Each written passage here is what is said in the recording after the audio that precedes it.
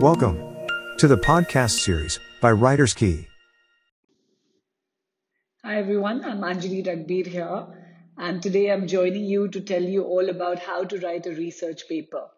I know most of you are thinking, God, I'm not that geek or nerd who wants to write a paper, but writing a research paper, I think it can be broken down really easily. And I'm going to be talking about 6 easy steps so that you can write one.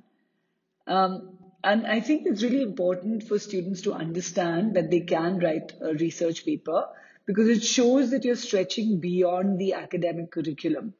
It's an amazing tool. You can show how you analyze things, how curious you are about the world around you, and you can show a certain sort of, intellectual prowess with it.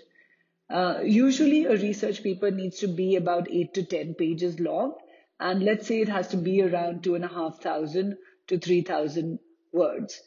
The big question, I think, is what do you research on? And that's something I'm going to just break it down in 6 steps and what to research on, how do you do it? What are the steps that you need to follow? So let's get started. And I'm going to also try and use an analogy which you might find interesting so that you can work on that mentally at least and see how easy the whole process can be. So the first step that we have to do is formulate the question. So step one is formulate the research question. And for this, you need to set out and take a topic.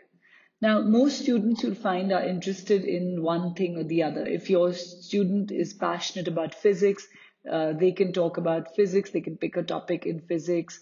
If they're interested in math, they could talk about math. If they're interested in biology, it could be something with medicine. But I'm going to take an example that I think that a lot of us can relate to.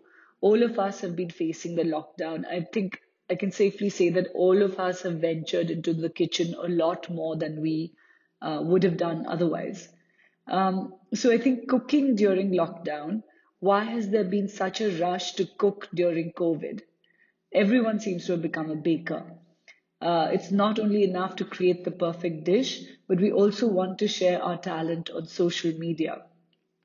And this is something I'm talking about is not limited just to India. Everywhere you look, baking has become the pastime. So now with this question, we should try and refine it. Whatever question that you're formulating, hone that question, refine it, mull over it, read about it. Someone may have conducted research on a similar topic. That's fine. You can learn from someone else's work. Make sure that you don't copy their work or you will be caught for plagiarism. So let's go back to our research question. Can we deepen that? Are people baking during COVID because sugar satisfies emotional hunger? Now we've taken the research into cooking during COVID into another deeper, larger, bigger issue. And that's what you have to do even with the research that any student sets out to do. Once you have a topic and a research question and you've refined it, you need to get down to doing, yes, you guessed it, the actual research. So data becomes the second big point that you do. Data becomes your key. Your research is only going to be as good as your data. Find out data.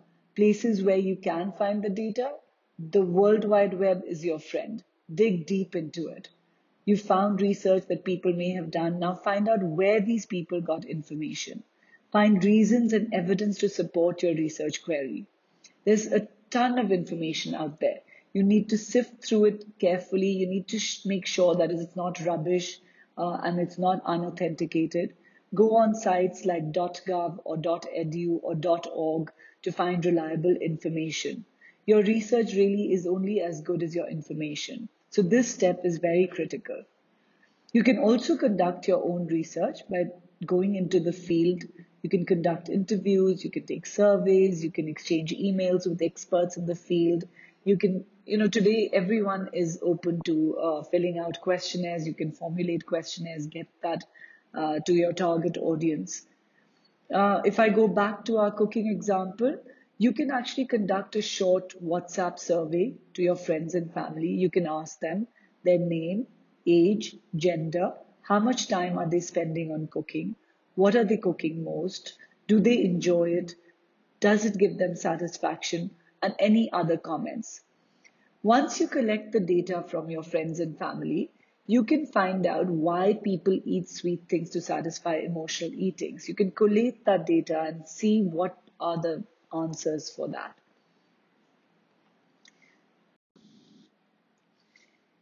So the next important thing becomes when you're collecting the information, it's very important to know what the source of that information is. You need to document it because credibility is key. You must have data from sources which are credible.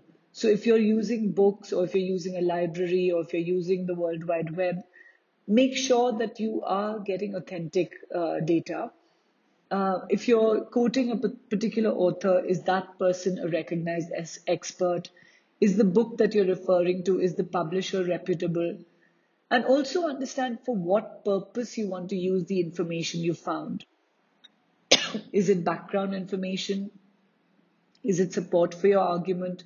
Or is it a response to a counter argument? Now, all these sources you need to, it's called a citation.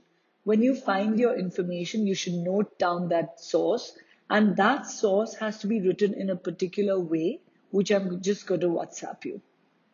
Okay, now that you've got the question that you wanted to research on, you've got background information, you've got reasons and evidence in support of your argument. Now the time has come to put it down on paper. You need to prepare an outline. At Writers Key, we find best if students work within a framework. So we give them a framework which kind of, tells them how to note down that information. You've collected it, you've got vast amount of data, but you need to make sense of it. You need to make your reader know that you know the material that you're engaging with. So first of all, start the framework with a summary. Give a brief summary of the research that you're undertaking.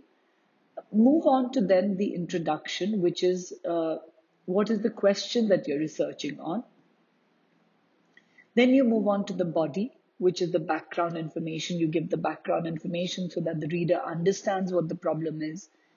Then you move on to giving them the statement and explanations of why you're supporting your argument. You can even put counter arguments in this. And towards the end, you would want a conclusion in which is a summary of the main points and a final insight as to how readers will be affected if they are persuaded by your argument. And alternatively, if they're not persuaded by your argument, how would that leave them? So Writers Key has packages for research papers, and we work very closely with students to help them develop all these points. The student goes away, collects the data, and then they come to us and we help make sense out of that information. We work really closely with the framework, how to formulate the framework, what needs to go in the paper and what doesn't. So I think that's really a very critical piece because that is an expression, the framework is the expression of what you've actually collected.